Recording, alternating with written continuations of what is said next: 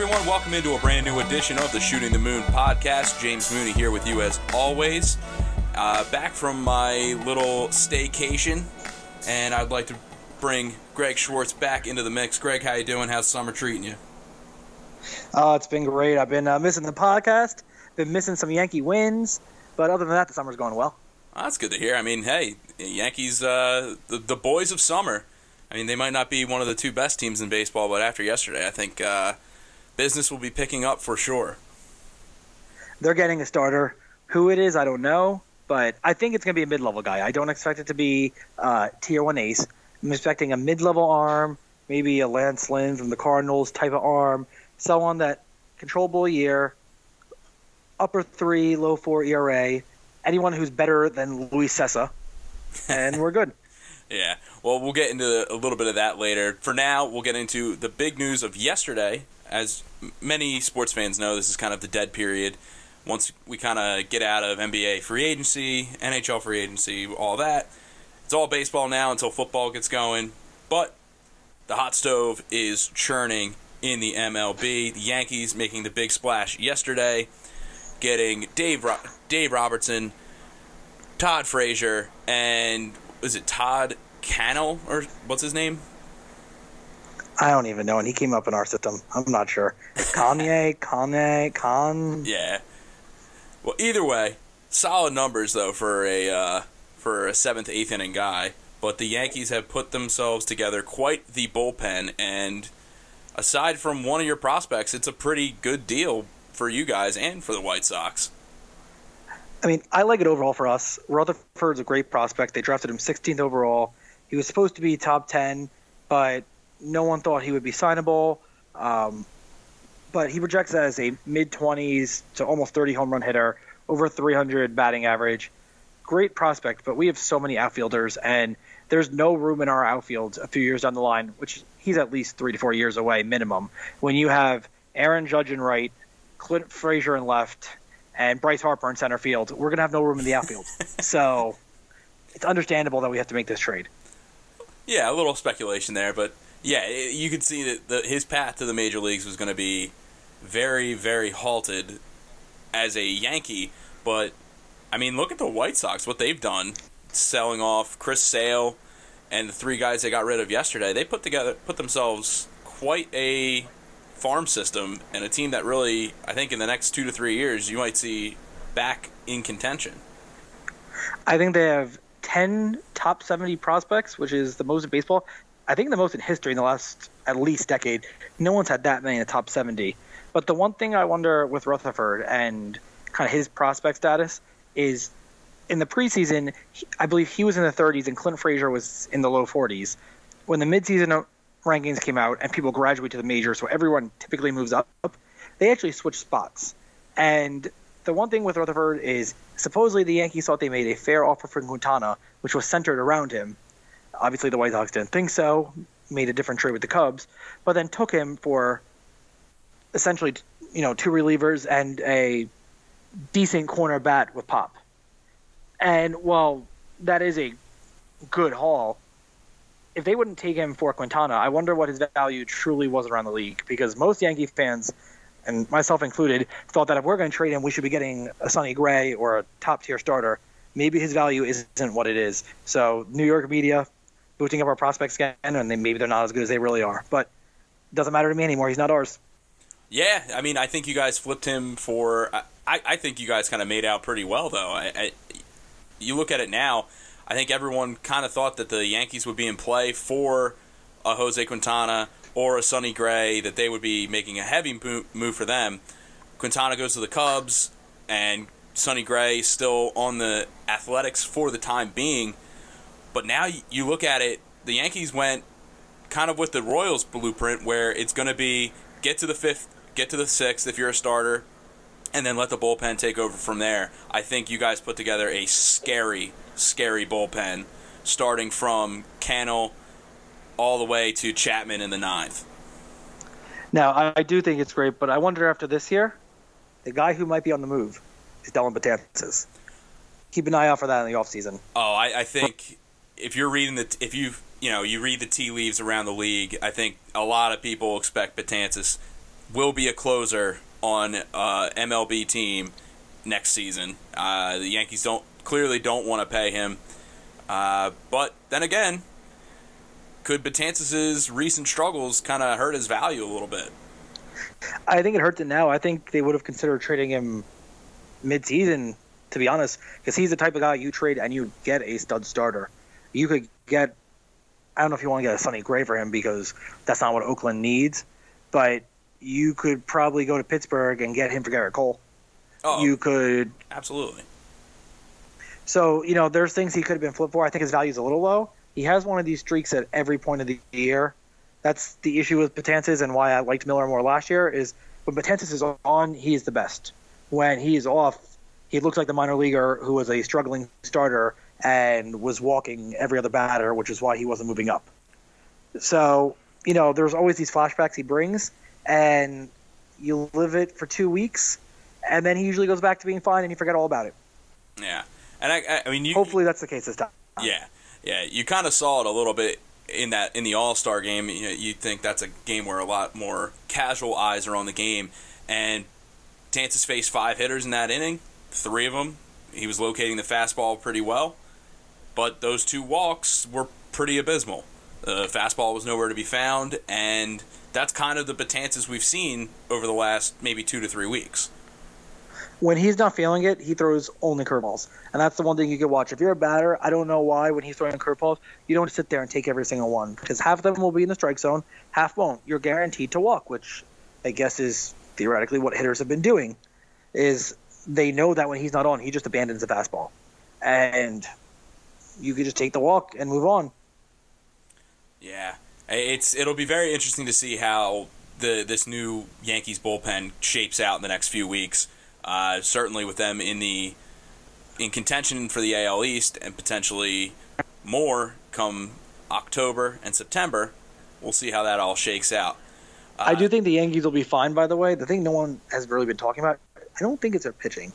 The injuries they've had on offense. Look who in 4 days in a row, I believe, who was it? Holiday, Castro, Hicks, Ellsbury. I think that was when they all went on DL. And Fowler may have been included in that time, too, where he tore his knee open, making his MLB debut in the first inning. Mm-hmm. They lost all that thump in their offense so quick. Of course, there's going to take time to heal that effect. And now that they're all starting to get healthy, I think the lineup's going to round out more. You're looking at Frazier, who's in our lineup probably a 7th hitter. And the White Sox, he was batting 3rd or 4th. I don't care what Frazier's stats are, his pros, his cons, his low average. If you have Todd Frazier in your lineup in the bottom 3, means you have a stacked lineup. The only lineup that might be better than ours right now, top to bottom, is the Diamondbacks. Because that trade they got from Martinez, they have a stacked lineup. I'd be nervous if I was the Rockies or the Dodgers. Yeah, I kind of think the Rockies are they're kind of falling by the wayside. We had kind of talked about that when we did this kind of the first month recap in May. But yeah, I think the Diamondbacks made a serious move yesterday, getting JD Martinez from the Tigers, and that as hot as the Dodgers are, that is a team you got to keep your eye on because they're right there in the rearview mirror.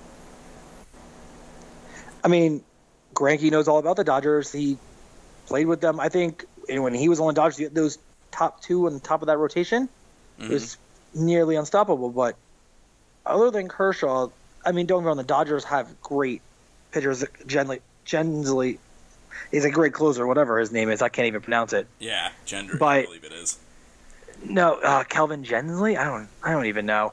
I just know that he went a very long time without getting a save this year because the Dodgers are that good.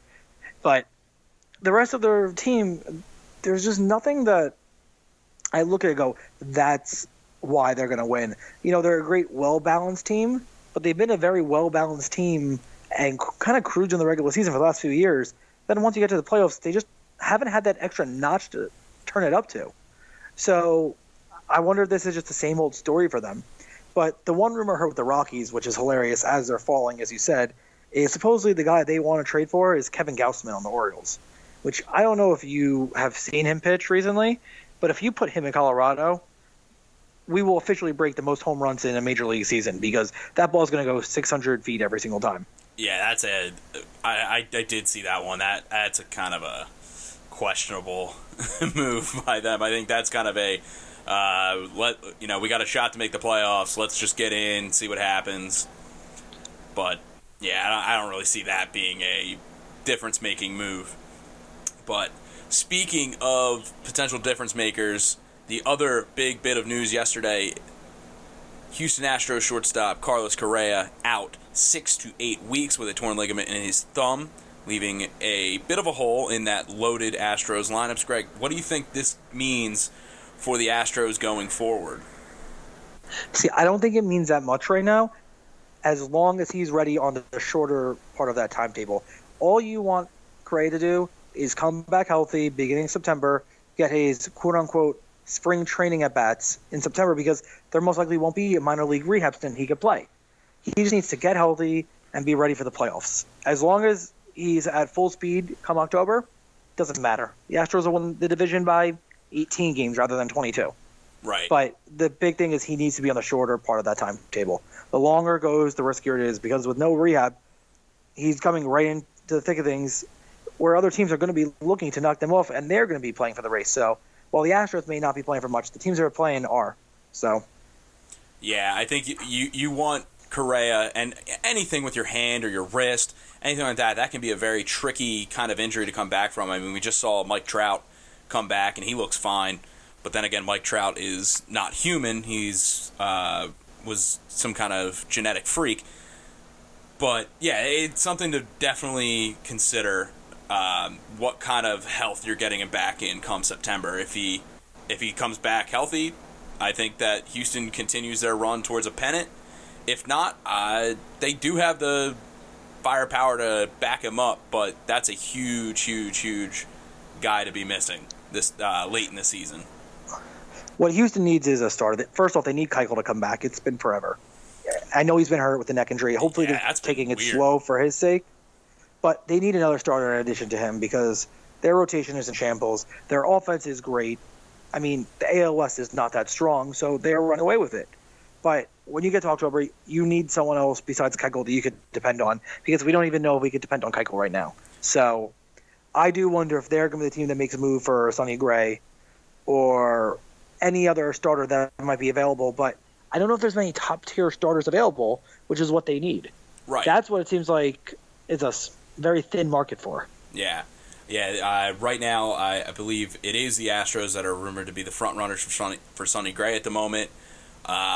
We'll see what happens there. I'm right there with you. I think if there's one hole with the Astros, it is starting pitching. The rumors up here is that they've been calling the Mets about DeGrom. So I don't think the Mets would sell DeGrom, but if they do, they will get a ransom for him. Probably they'd want Bregman back. Yeah.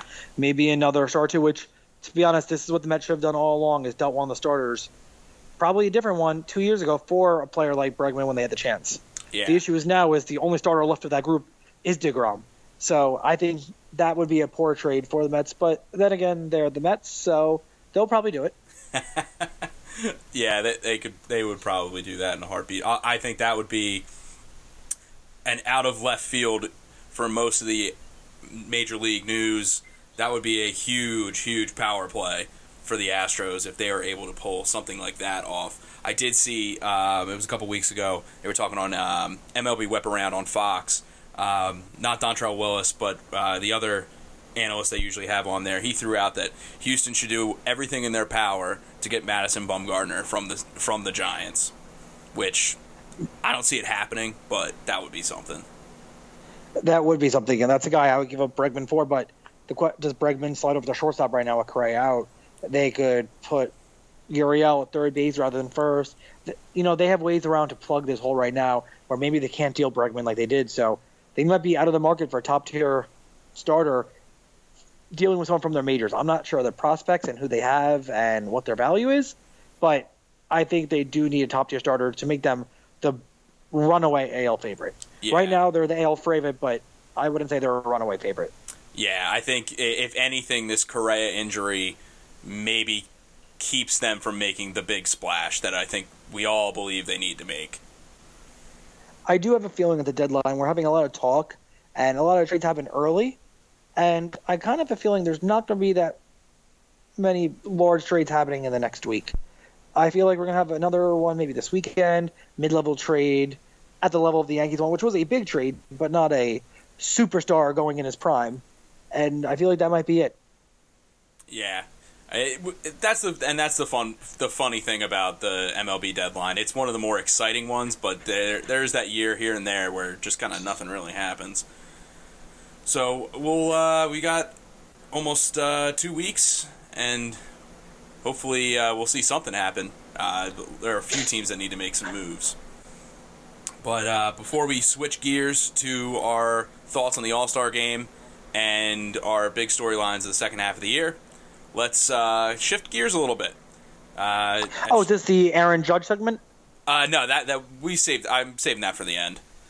Best for last, right? We'll literally end with a bang. The judge has spoken. Go on. Yes, the judge has spoken. But anyway, here at Shooting the Moon, our heads aren't buried in the sand. We are, somewhat in tune with pop culture. Greg and I are going to talk a little bit about Game of Thrones. That just premiered on Sunday. Now, if you don't watch Game of Thrones or you're not caught up on Game of Thrones, this will be a relatively short segment for us. Scrub ahead about 5.5 minutes, and we'll get you back into the baseball talk. So I'll give you a second here to do your thing before we get into it. But spoilers are going to be very laden throughout the next 5 minutes. All right, so here we go in 5, 4, 3, 2, 1.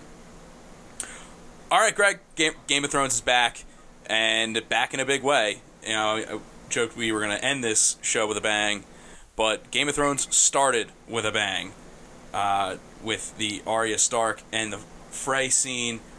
Just great to have it back. That really kind of brought us right back into the world. What did you think there?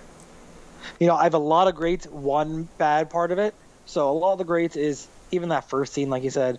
I just assumed that was a flashback. The last few seasons of Thrones started on a flashback, which was different than normal. And this one I was like, okay, it's a flashback. I knew Walder Frey was going to kill everyone. Just did not know that was Arya behind his mask. Also did not know that Arya's mask-changing abilities also changes her height. That's an interesting fact that they did not tell us, so I'm glad we've realized that fact. Yeah.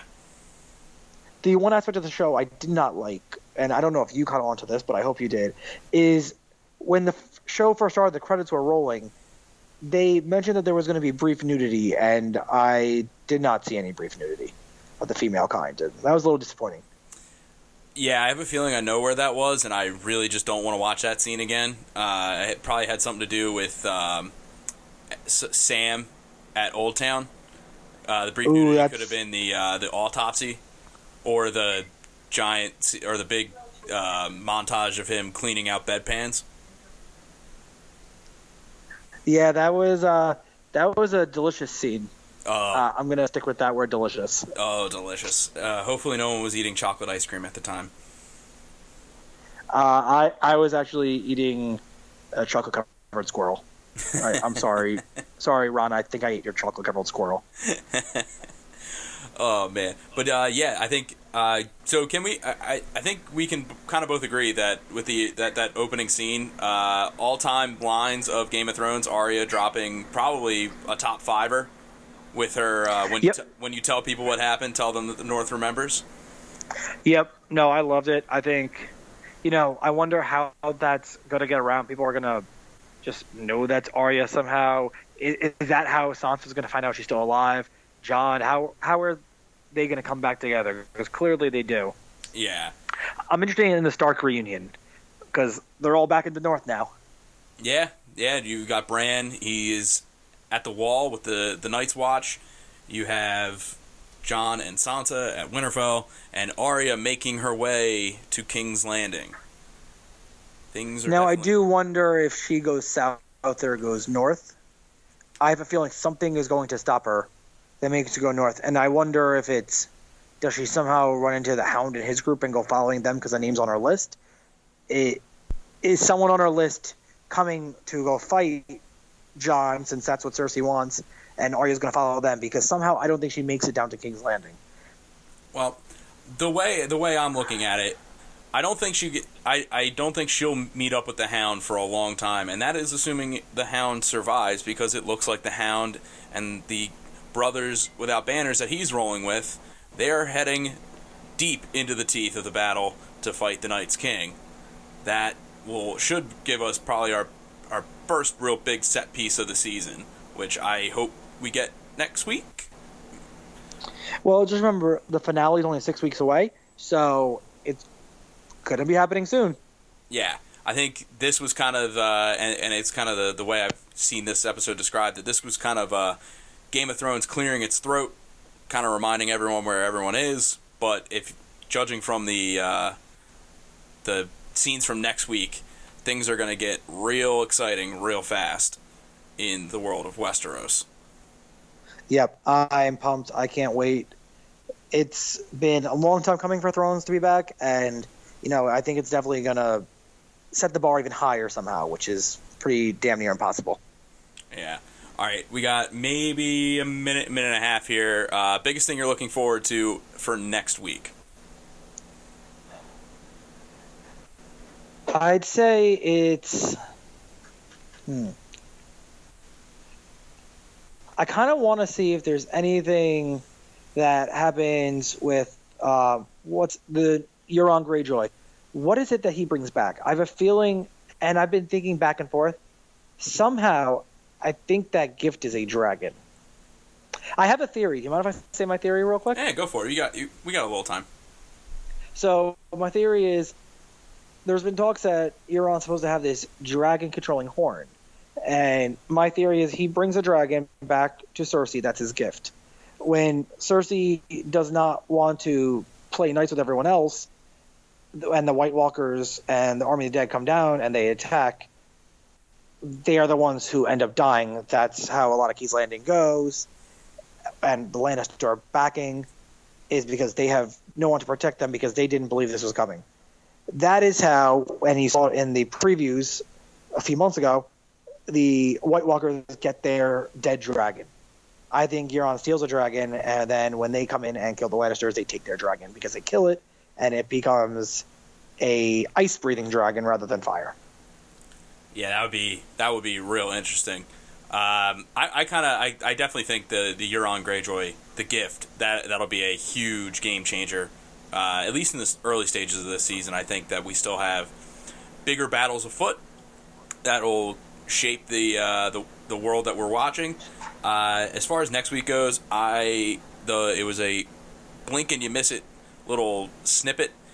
Someone is strangling Littlefinger, and I think it's Jon Snow. I really want to see how that plays out. Things are not all good up in Winterfell, especially after the big battle last season. Yeah, Littlefinger was probably wishing that was Sansa choking him, but then again, brief nudity. Brief nudity, yes. Brief nudity, #content. All right, let's give it a second here. We'll get back into the baseball talk in just a second. Let some of the people that are scrubbing, give them a little buffer. All right, here we go. Back into baseball talk now. All-Star game last week. I'm sure you were pretty happy about most of how that weekend went. Aaron Judge wins the home run derby in a emphatic fashion. I really, other than Justin Bohr, I don't think anyone really was giving him much of a fight. I think when Bohr did what he did, I was like, well, it's kind of destiny. El Gary knocks out Stanton. Bohr's going to knock out Judge.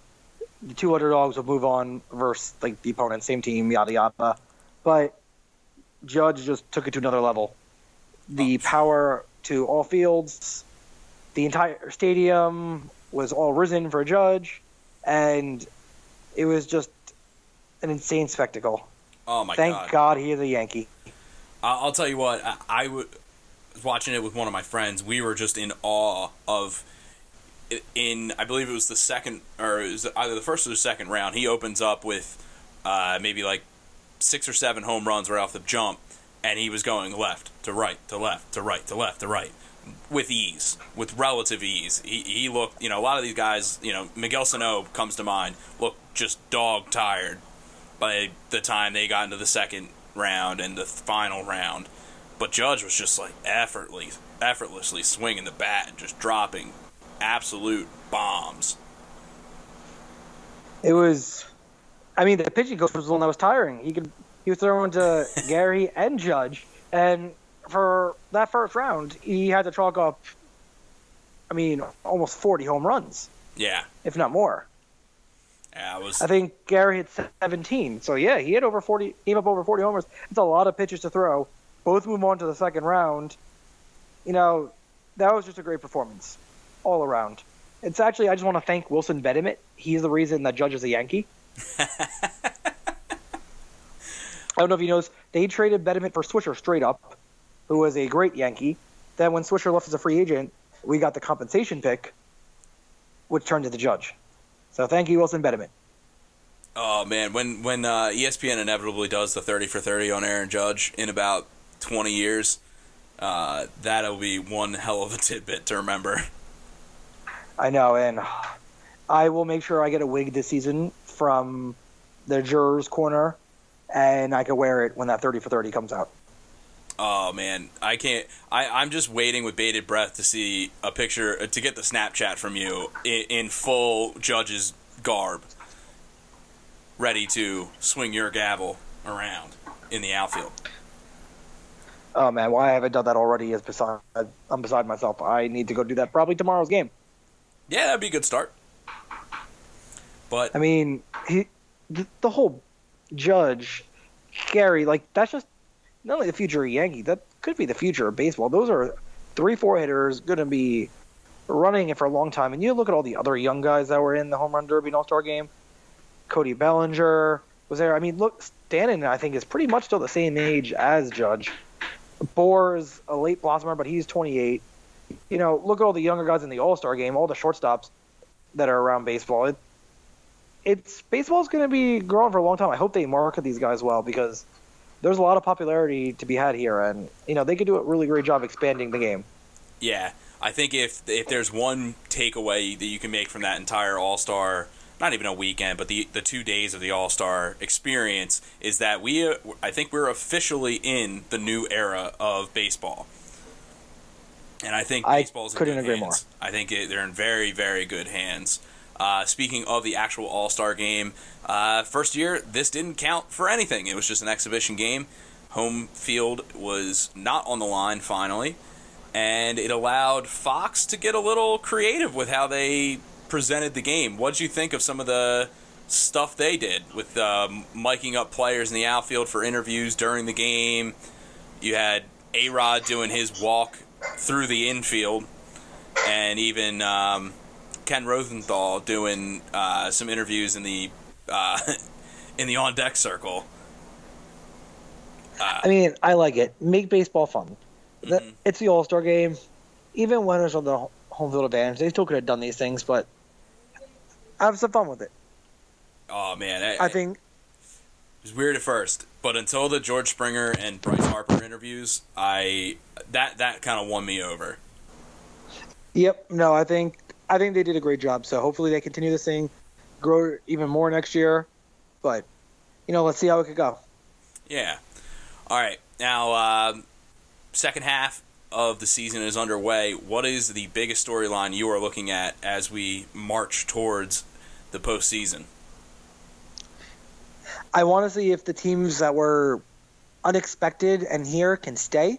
That I'm looking at the Diamondbacks. I'm looking at the Rays, who are in second place in the AL East. The Brewers, who are doing pretty well in the NL Central. These are teams that nobody expected to be here.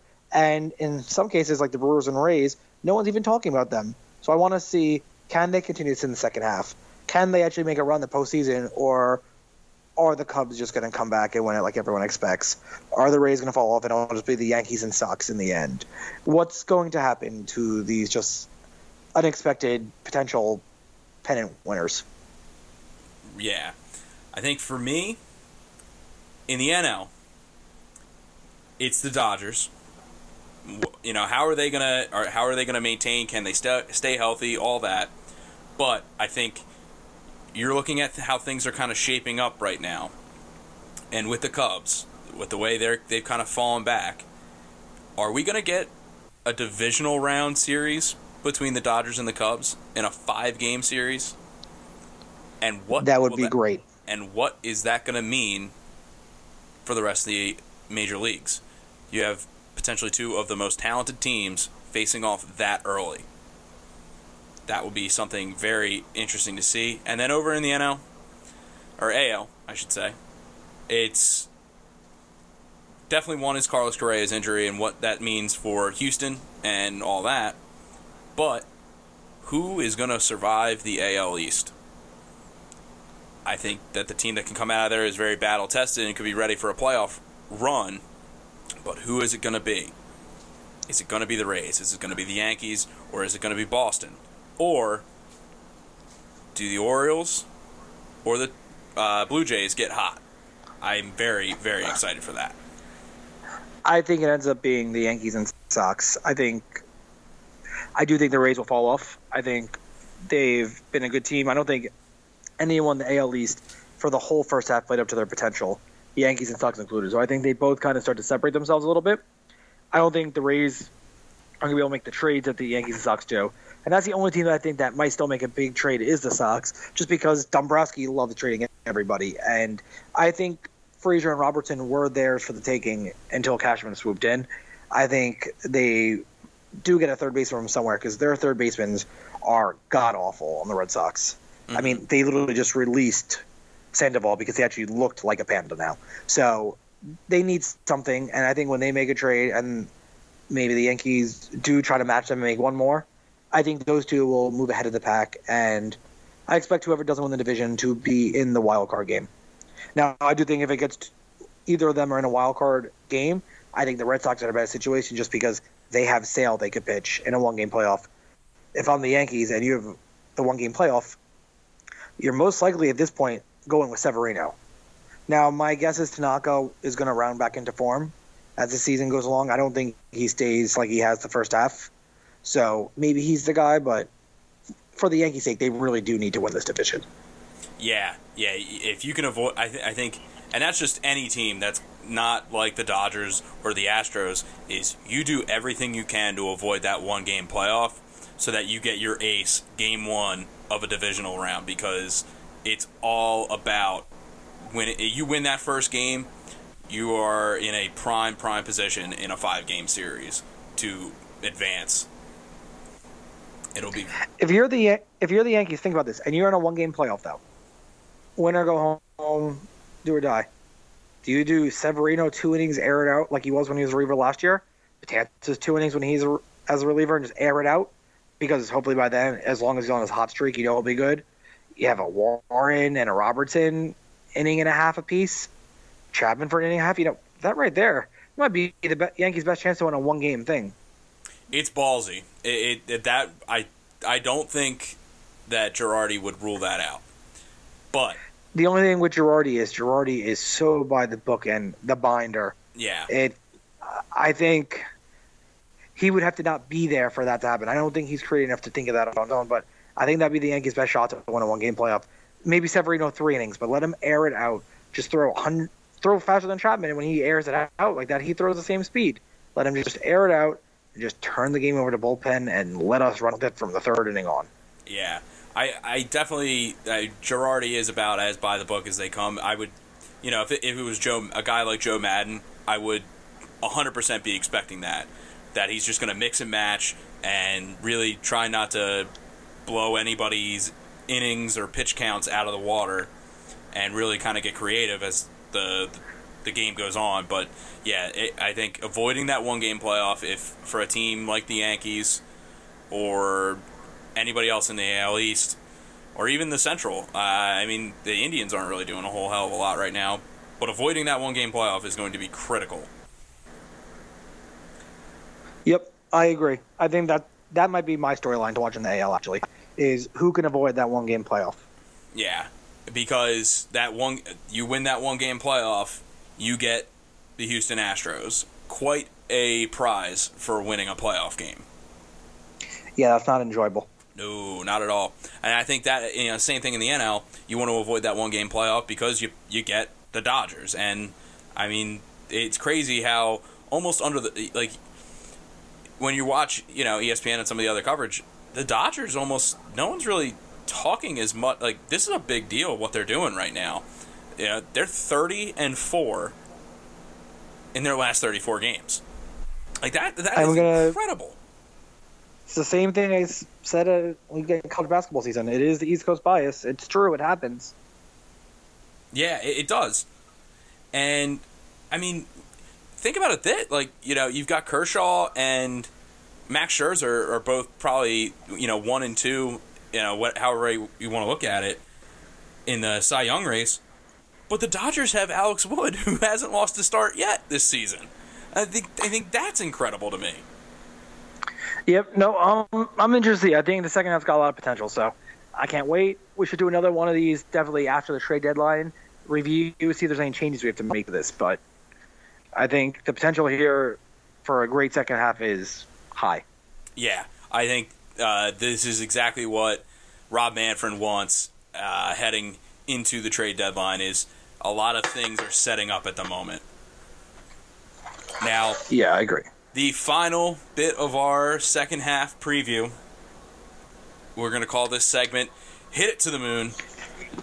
One question, and there really can only be one answer.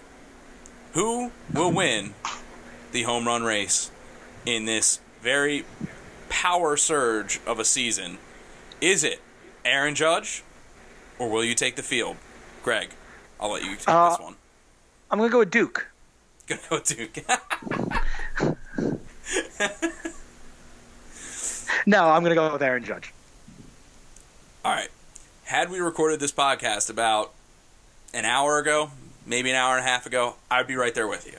I would say Aaron Judge. That being said, Aaron Judge, does he have a hit tonight, by the way? Do you know, you probably have the game on? Well, considering the Yankees lost this afternoon, no, he did not have a hit.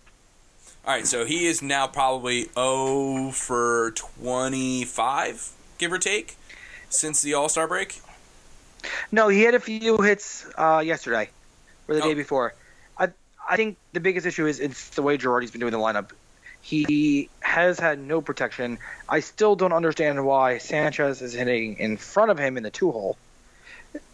With the Yankees still not fully healthy, Sanchez should be behind Judge to give him protection.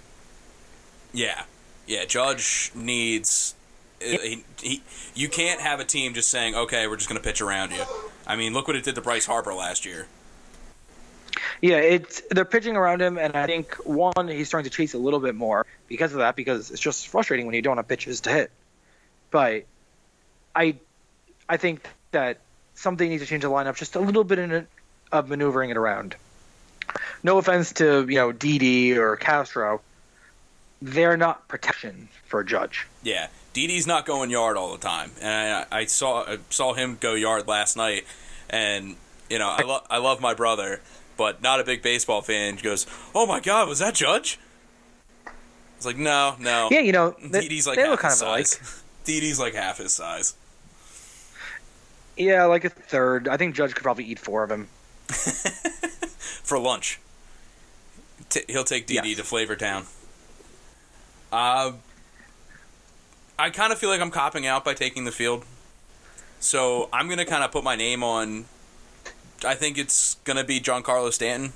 I think he's on fire right now. And I think that could really, hopefully he can sustain that. But I think if it's anybody, it's going to be Stanton. I mean, Stanton's power is great, and that's what everyone was comparing Judge to in the minors, and the talk was always, no, Stanton's way older. He's been doing it in the pros. Well, you know what? He has been doing it in the pros. He's been doing it for longer, so if there's anyone that is up there and that I understand taking the field for, he's the one, so. Yeah.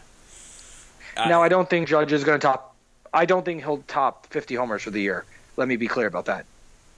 Yeah, if he had come out like he did going into the break, I would have said that he had a chance to take down McGuire's rookie record, but I think that Judge is definitely going to cool off compared to that first half. That was absolutely insane what he was able to do.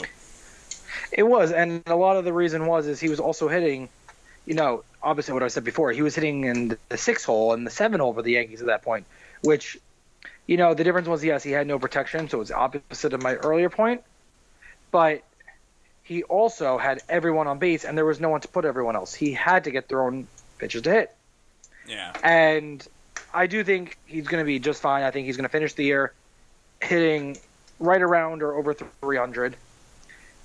I think when you look at the end of the year, he's going to be a runaway Rookie of the Year. He's still probably the MVP favorite, and I don't think anyone could really argue that. That at this point in time, he is the MVP favorite in the AL. I don't think he's going to hit the home runs at the same level and magnitude that he was before. Yeah. All right, so assuming that Judge's second half goes the way we might expect it to, probably, so we'll say no to the Triple Crown. Probably get that out of the way. Yeah, no to Triple Crown. I think that's an easy one. Definitely, he's not going to hit for the average. Definitely Rookie of the Year. He already won that award. I think if he was hurt and didn't play for the rest of the year, that award's still his. Yeah, no Joel Embiid situations here. But who's the MVP? If he doesn't win, if Aaron Judge isn't the AL MVP, who is? Well, Trout was out for a while. Correa's hurt for a while now. If it's not Judge, something drastic has to happen. Could it be a George Springer? I don't think so. I think even with Correa hurt, he'll take too many votes away. Yeah, I could definitely see, as much as I think it should be somebody from the Astros for how good of a year they're having, it's just so many of those, like Altuve, Springer, Correa, those three guys have just been so good that you may not be able to get a consensus on who it might be. The only thing I could see, and I think if Judge stays healthy and finishes the year 300 with mid-40 home runs, I think it's his runaway. But the only type of player who could, I think, take it from him at this point would be if some pitcher ends up finishing with over 20 wins and a low 2 ERA. Maybe that could sneak into the conversation. But so otherwise, maybe a Chris Sale then? What I was hinting at without wanting to say it, yeah. Yeah. Only one I could see is Sale, but then at the same time, he has to win that division handily for the Red Sox. He can't just be there with the race to the Yankees at the end. Sale has to finish with 20 wins. He has to be dynamite, which he has all the potential to do. But if his team doesn't run away with it, I don't think he's still to vote. So that's why I don't think he's going to take it, because I don't trust the rest of his team around him to outproduce. Yeah. It's going to be a lot of fun. I definitely can't wait to see how this all shapes up and how things change when the trade deadline comes up. But for now, that is it for us. I want to thank you, Greg, for joining me, and we'll talk in 2 weeks after the trade deadline. Thank you for having me. I just want to say, everyone, the baby bombers are back. The Yankees are going to roll baseball for the next few years. Welcome back to the dynasty, baby. You say dynasty, I say the evil empire. All right, everyone, thank you very much for listening what to this. What you're saying is you should come with me and trust the process? No. It's you need to come with me and trust the process, but you are all about due process with the judge. Ooh. Verdict, guilty. Yes, guilty. Very, very guilty. All right, well, thank you all very much for listening to this edition of the Shooting the Moon podcast. Greg and I will get back together in 2 weeks, and we'll do a trade deadline wrap-up in baseball as far as Shooting the Moon goes. I am hard at work getting ready for football season, and I'll have some more baseball stuff up in the next few days, so stay tuned to the website. Thank you all again for listening, and I will see you all next time on the Shooting the Moon podcast.